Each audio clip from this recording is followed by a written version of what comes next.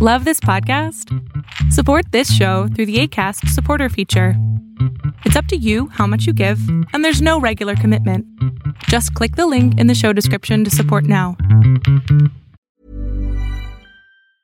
If you thought the only way to get a more defined jawline with natural-looking results was through surgery, think again. Juvederm Volux XC is a non-surgical injectable gel filler that improves moderate to severe loss of jawline definition and can help you achieve natural-looking results with little downtime. Even better, this improved definition lasts up to 1 year with optimal treatment. No maintenance required. Improve jawline definition for a smooth, sculpted look with Juvederm Volux XC. For important safety information and to find a licensed specialist, visit Juvederm.com. That's Juvederm.com. Not for people with severe allergic reactions, allergies to lidocaine, or the proteins used in Juvederm. Common side effects include injection site redness, swelling, pain, tenderness, firmness, lumps, bumps, bruising, discoloration, or itching. There's a risk of unintentional injection into a blood vessel, which can cause vision abnormalities, blindness, stroke, temporary scabs, or scarring. Talk to a licensed specialist to find out if it's right for you.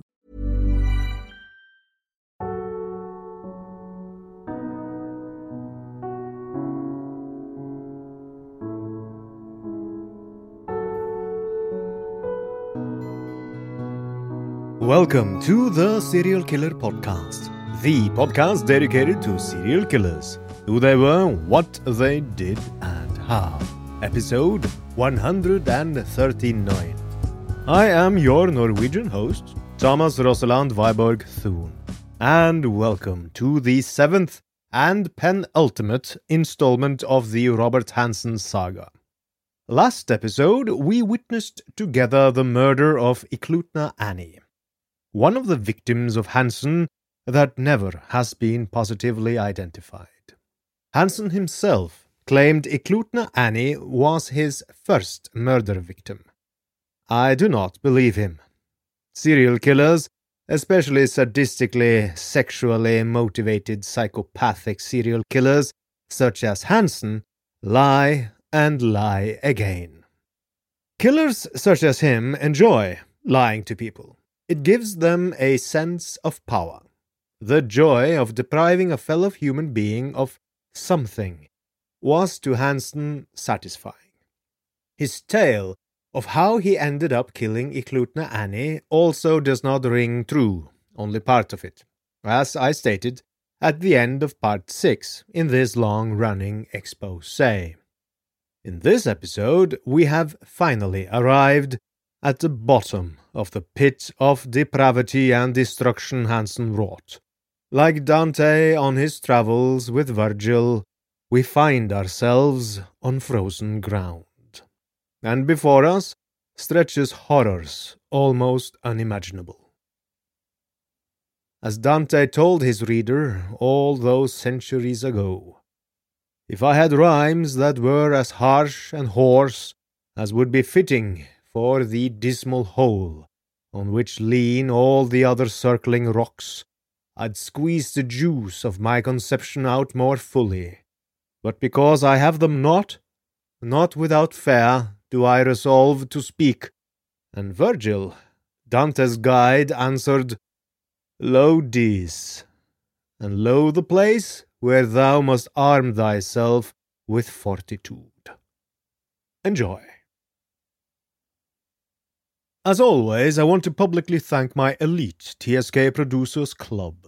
This club includes 26 dignified members of exquisite taste, and their names are Anne, Anthony, Brenda, Brian, Cassandra, Christy, Cody, Colleen, Corbin, Fawn, James, Jennifer, Kathy, Kylie, Libby, Lisa, Lisbeth, Mark, Mickey, Monica, Russell, Sabina, Samira, Skortnia, Trent, William, and Zasha. You are the backbone of the Serial Killer Podcast, and without you, there would be no show. You have my deepest gratitude. Thank you. If you want to support the show, you can do so at patreon.com/theserialkillerpodcast. Link in the show description. To join, the TSK Producers Club costs $15. To access all bonus material, and new material is coming shortly, it costs $10. So don't miss out and join now.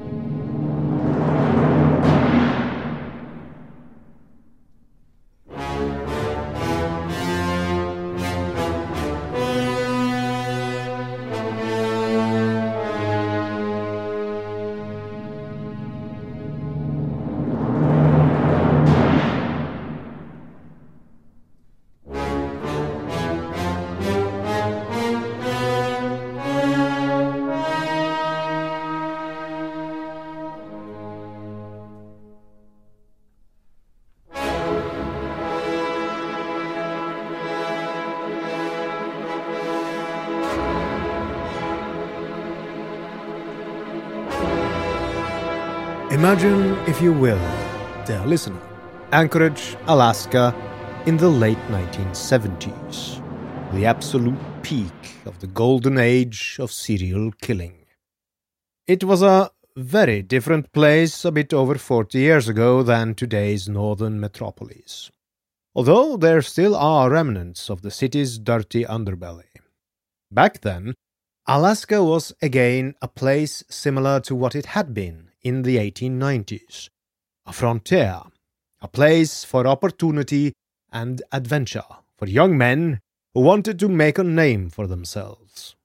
Young men are thirsty for adventure, but they are also, well, horny. And in the oil industry there worked almost no women. But a steady stream of young, beautiful girls and women flowed up from the lower 49. These ladies were also looking to score, and their commodity on offer was tits and ass, sex in all shapes and sizes. Back then, the mafia ran most, if not all, avenues for sex work. Strip clubs, massage parlors, pornography outlets, they controlled it all. In Anchorage, the ruling operation was Frank Cola Curcios, who was based in Seattle. He was a seedy character who was in many ways the exact opposite of the Godfather trope-type mobster. He didn't run things silently, sitting in a fancy office in a double-breasted suit and bow tie. Oh no, he thrived on getting his hands dirty. Real dirty. His nickname was Papa Frank, probably due to his large stock of prostitutes. He ruled by fear and intimidation. From his base in Seattle, he sent capos to Anchorage to run prostitutes, strip joints, and illegal pornography. One such store was the Anchorage Book and Magazine Company. The store offered regular pornography, but for those in the know, it also peddled pornography featuring children, as young as 3 years old, being raped. The main strip joints for Colacurcio's gang was the Good Times and the Wild Cherry. These bars were located in the so-called Tenderloin district of Anchorage. The area was rife with outbursts of extreme violence reminiscent of the Wild West. People carried guns in holsters, and drunk men fired those guns, sometimes hitting innocent bystanders. Angry, disillusioned, and drunk young men often frequented the area, and this resulted in these men often getting into brutal fights. Between 1979 and 1983, police responded 88 times to the Wild Cherry alone, and that were just the actual reported incidents. For the mob, the violence didn't matter a bit. The money kept rolling in regardless. A typical month meant that the so-called skim would be between $50,000 and $100,000. The girls and women employed in these places came and went rapidly. No one paid much attention. To describe the girls' living quarters would mean describing destitution. Single-room, run-down places with poor hygiene. There were often no laundromats nearby, and the girls often resorted to hand-washing their clothes. In the summer, they hung up their laundry to air-dry outside at the rear of the strip joints. There, they could see in the distance the Alaska Railroad station, where well-to-do tourists disembarked, smiling and happy and ready to explore the great Alaskan outdoors. Looking the other direction, south, they saw straight into the maw of the Tenderloin, an area where they were nothing but a commodity. It was in this area that Robert Hansen truly thrived. When he wanted to go hunting for something other than wildlife, the Tenderloin district was his hunting ground, and it was full of game. Robert Hansen's power center involved his trophy-laden den and the Alaska wilderness, where he was the hunter, in control. He fit the category of what is called a power rapist.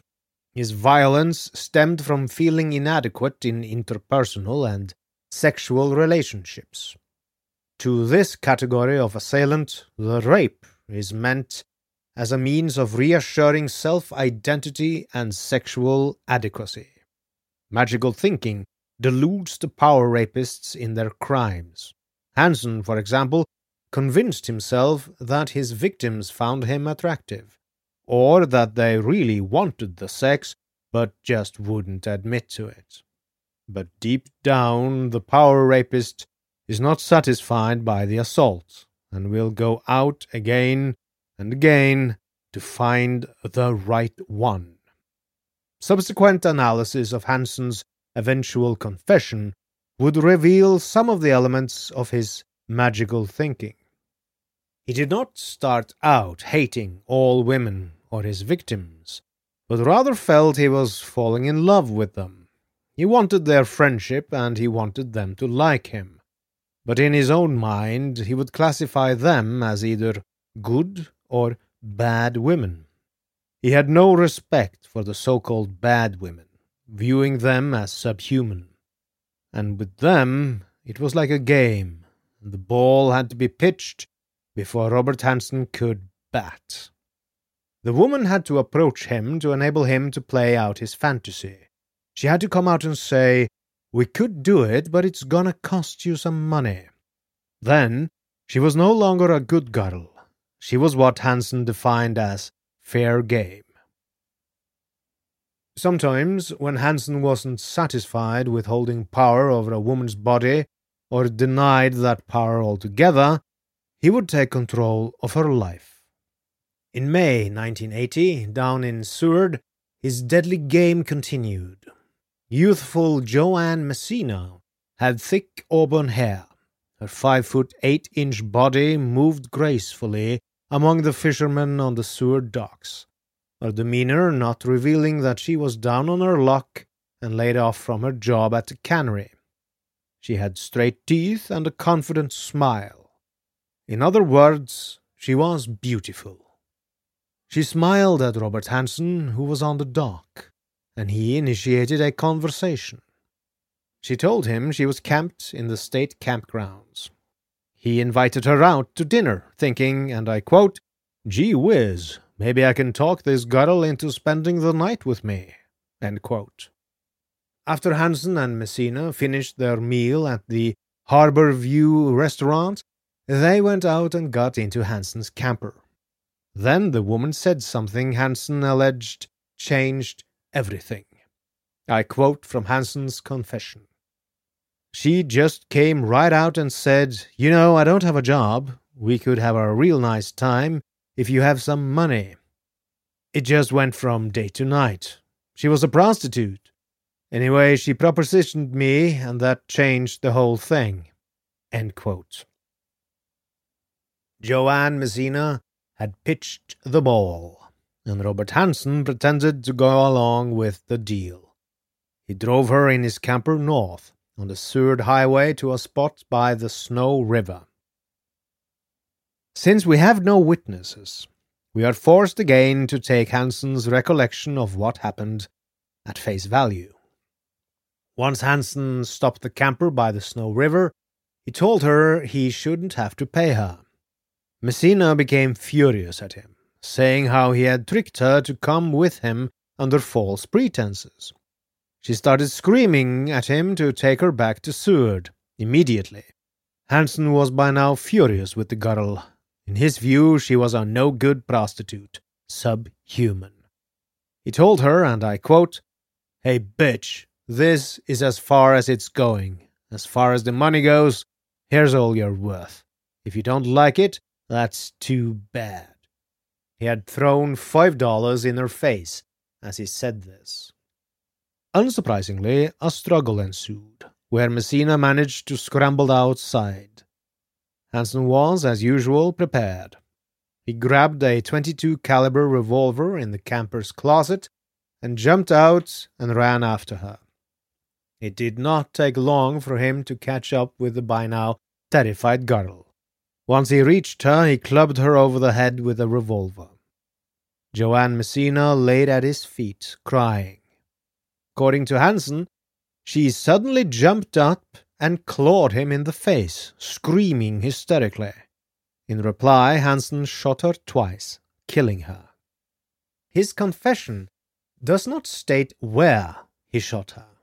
He stated he dragged her lifeless body to a gravel pit nearby and pushed some sand and rock over her corpse. Joanne had brought her dog with her.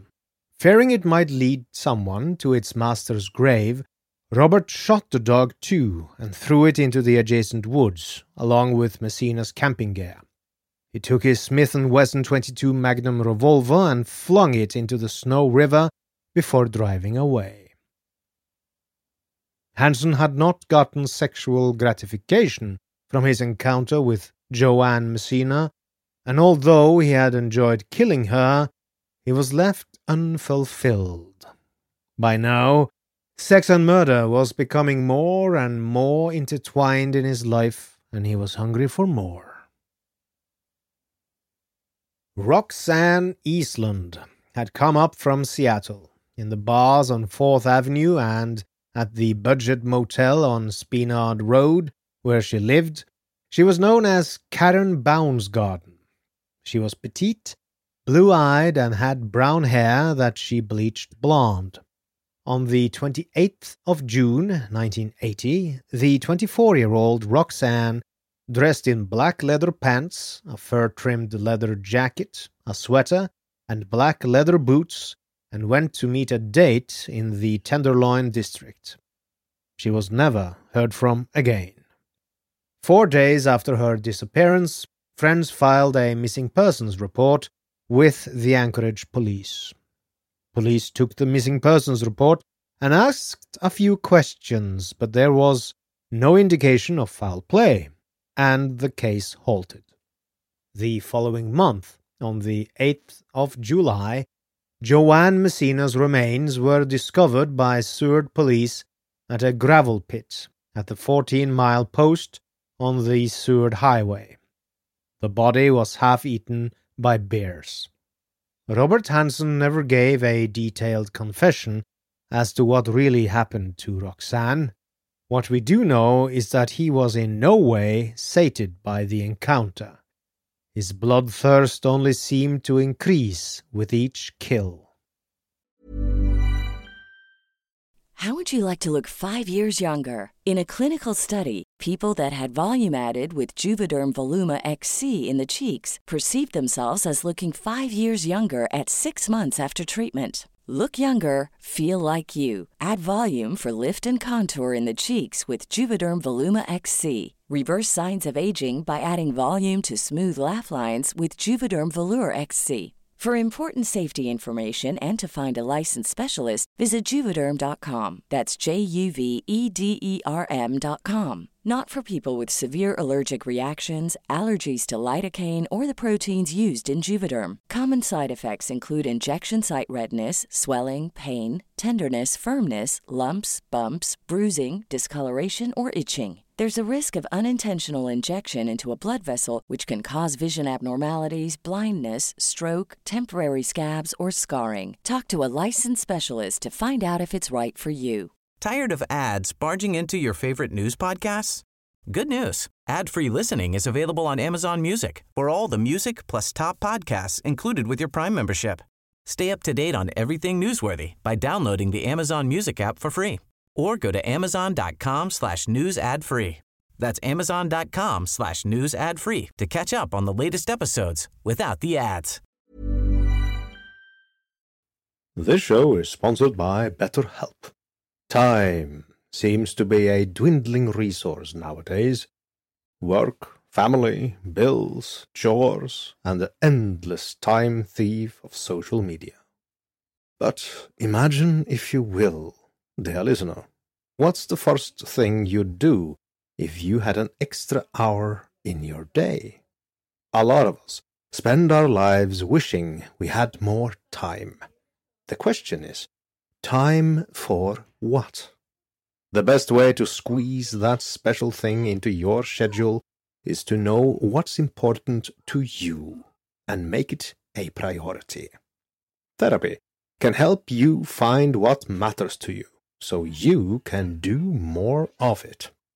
Everyone needs someone to talk to, even psychopaths, even your humble host. So, if you're thinking of starting therapy, give BetterHelp a try. Learn to make time for what makes you happy with BetterHelp.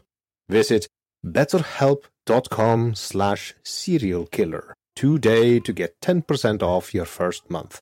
That's BetterHelp, HELP.com/serialkiller.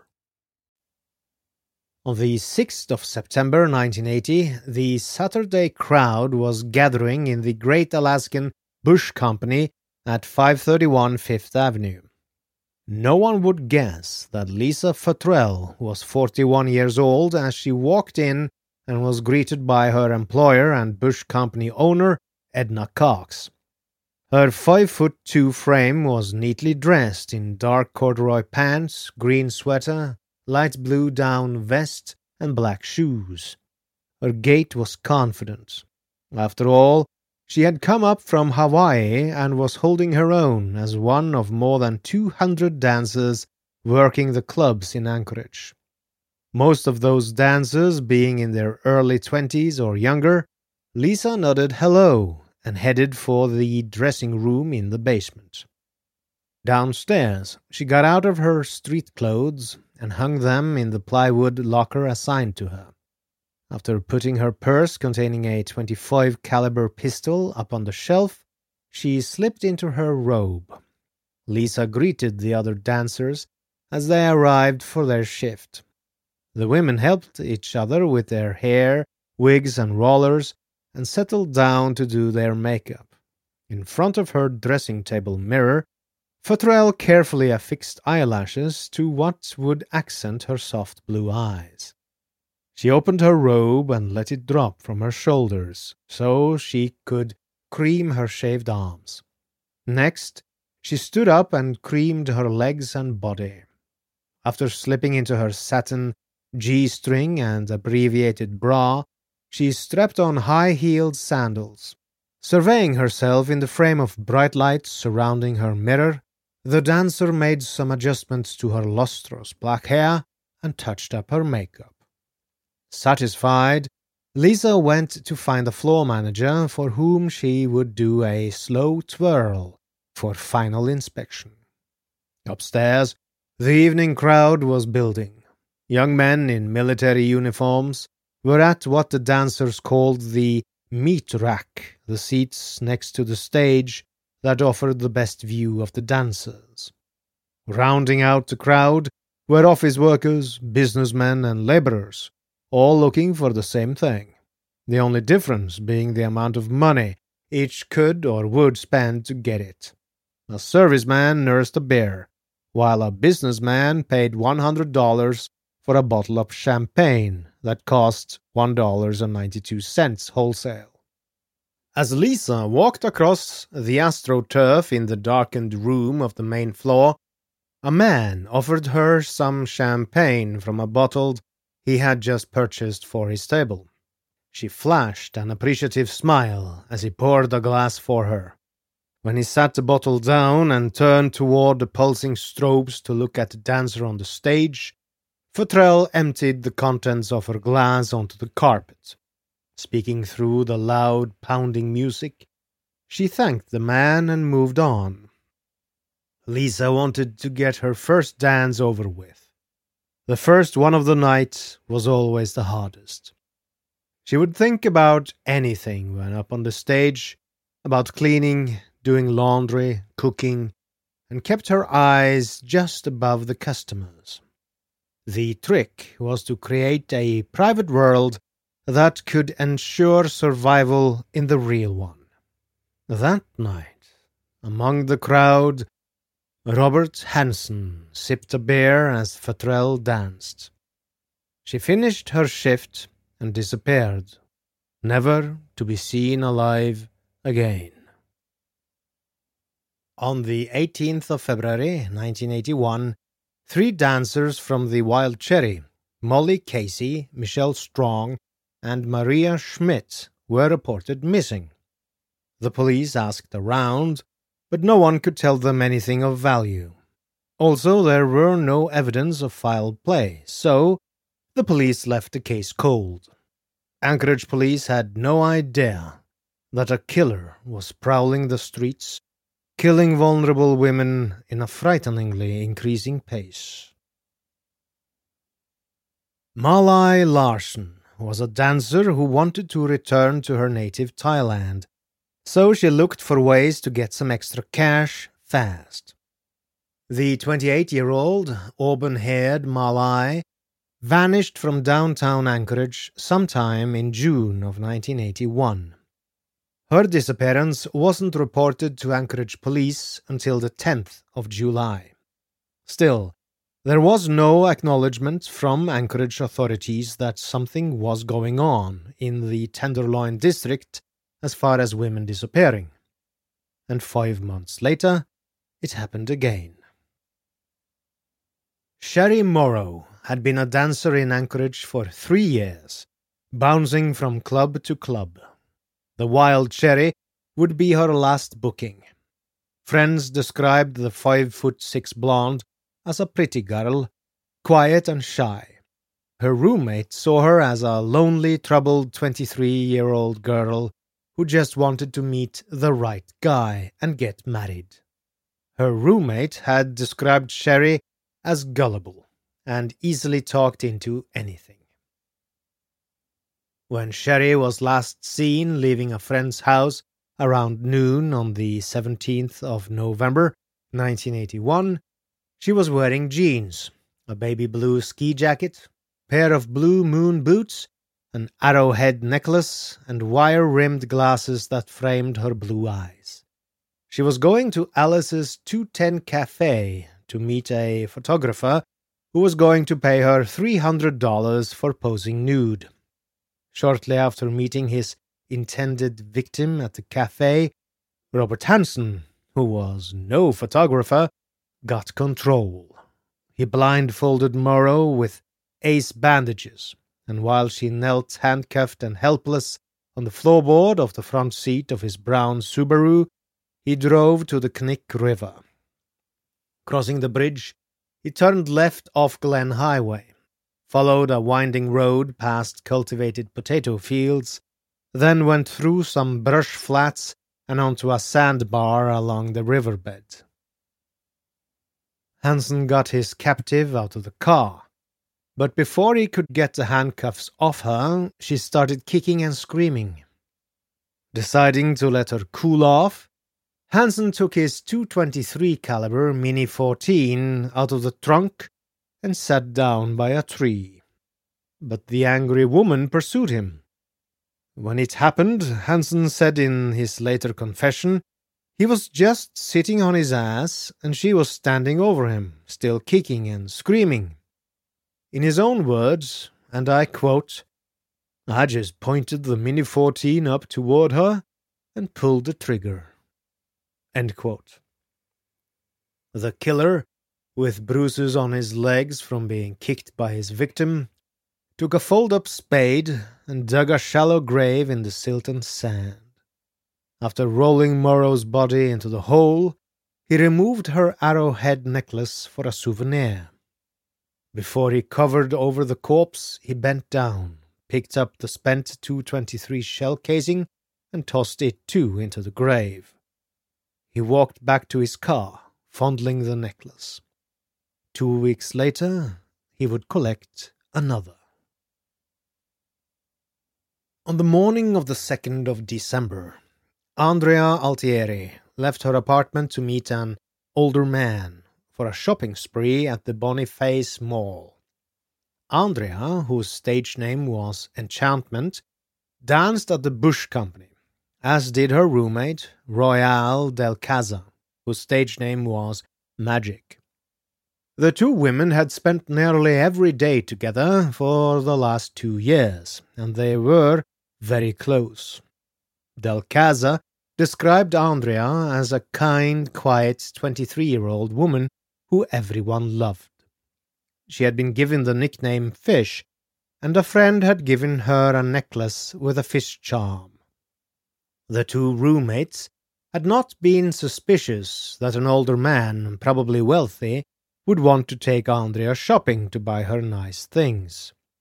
She had put on jeans, a red sweater, her gold chain with a fish charm on it, a pearl ring, and a black leather jacket. After primping her brown hair, she gave Magic a see-you-later hug. Andrea took a cab to the Boniface Mall and disappeared. Robert Hansen followed his routine and drove the handcuffed and blindfolded Altieri to the Knik River area, by now his favorite recreation spot. Turning onto a service road off the Palmer Highway, he headed for an isolated spot by the Knik River Railroad Bridge. He had raped a woman there the week before, and according to Hansen, and again I quote, "Everything had gone fine, and I let her go." In the car, Hansen fondled Altieri's breasts for a while, then held a .22 caliber Browning automatic pistol to her head and forced her to perform oral sex. Andrea had very large breasts. Hansen proceeded to fondle them some more, until his captive told him she had to go to the bathroom. They got out of the car, and Robert laid his gun on the hood. Altieri walked off a ways to go to the bathroom, and her captor did the same, unzipping his pants and starting to urinate. Suddenly, Hansen heard a noise, and pivoted to see Andrea reaching for the pistol on the car. She managed to get her hand on the butt of the revolver before Hansen got to her. He grabbed the gun by the barrel, twisted it out of her hand, and threw it back on the hood.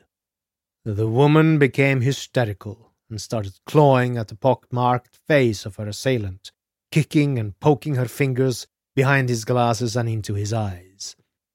Hansen responded by snatching the gun off the car and shooting her dead. Hansen got a canvas duffel bag and folding shovel out of his car and filled the bag with gravel from the railroad bed. After lugging the bag out to the middle of the railroad trestle, he went back for Altieri's corpse. He tied the duffel to the dead woman's neck and pushed it and the body off the bridge and into the Knik River. As he walked back to his car, Hansen fondled the pearl ring and fish charm necklace he had taken off his victim's body. Sherry Morrow's and Andrea Altieri's friends and family now pressured authorities to investigate the women's disappearances. After taking a hard look at the situation, Anchorage police finally sensed a link between what appeared to be a total of 7 women vanishing from the Tenderloin district over an 18-month period and began an investigation of the missing dancer's case. Meanwhile, as the bodies of his victims piled up, Hansen had put the frosting on his image as a hard-working provider for his family. He opened his own bakery. Hansen's Bakery was located in a block building off the southwest corner of 9th and Ingram, having the address of 828 East 9th Avenue and clearly marked by a large white and black sign over the business front entry doors, stating clearly Hansen's Bakery. The building exists to this day, and today it hosts a food mart. Hansen installed ovens and hired John Henning to build cabinets and counters for the shop. Hansen had acquired a good chunk of the capital to finance his bakery from a fraudulent insurance claim. Having come up with no leads in the missing dancer's case, Anchorage police went public and requested anyone with information about the women or their disappearances to please come forward. Shortly thereafter, in February 1982, the police announced that the 3 dancers who disappeared at the same time from the Wild Cherry a year earlier had actually been spirited out of Anchorage by a church agency and were living safe and sound in the Pacific Northwest. The women, feeling trapped and desperate, had gone to the church group for help. They were given tickets and travel money to escape. The Anchorage police's list of missing dancers thus dropped down to 4. A few blocks from downtown, the Hansen Bakery was already firmly established and was doing a booming business. In July of 1982, Robert took some of his profits and bought a Super Cub, a Piper Cub airplane with a big engine to allow short takeoffs in the bush. Hansen took off the standard tires it came with and mounted Tundra tires in their place. The oversized tires permitted landings on rough terrain and swampy ground. He learned how to use them for shoreline landings, turning large tires into pontoons by locking the brakes as the aircraft landed in the water, then releasing them as soon as the tires hit the land on shore. For takeoffs, he just reversed the procedure. Hansen began to scout for isolated landing spots around the lakes and rivers of the Matsu Valley, particularly his beloved Kanik River. Serial killer Ted Bundy once stated that to the serial murderer, mobility is very important. Hansen's airplane enhanced his ability to quicken and extend distancing himself and his victims from the point where he abducted them, and to access more remote locales in which to complete his crimes. This is a particular aspect of Robert Hansen's modus operandi that became quickly apparent to John Douglas, the FBI agent who drew up the serial killer profile for the missing dancer's case. Douglas has later stated, and I quote, "Hansen was able to adapt his fantasy of total domination of his victims in a way he couldn't have done, say, for instance, in New York City. There, he would have been limited to the back of a van or something. In Alaska, he had the tools, the aircraft, to take his victims to isolated areas where no one was around for miles. He could turn them loose if he wanted to and hunt them down like wild animals. I've never seen that in another case." End quote. Tired of ads barging into your favorite news podcasts? Good news. Ad-free listening is available on Amazon Music for all the music plus top podcasts included with your Prime membership. Stay up to date on everything newsworthy by downloading the Amazon Music app for free or go to amazon.com/news ad free. That's amazon.com/news ad free to catch up on the latest episodes without the ads. And with that, we come to the end of part 7 of the saga of Robert Hansen, the Butcher Baker. I hope you enjoyed listening to me telling it to you.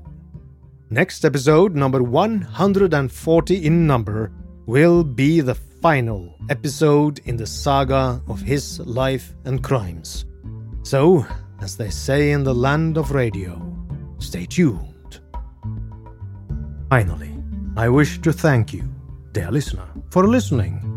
If you like this podcast, you can support it by donating on patreon.com/The Serial Killer Podcast, by leaving a review on Apple Podcasts, facebook.com/The SK Podcast, or by posting on the subreddit The SK Podcast.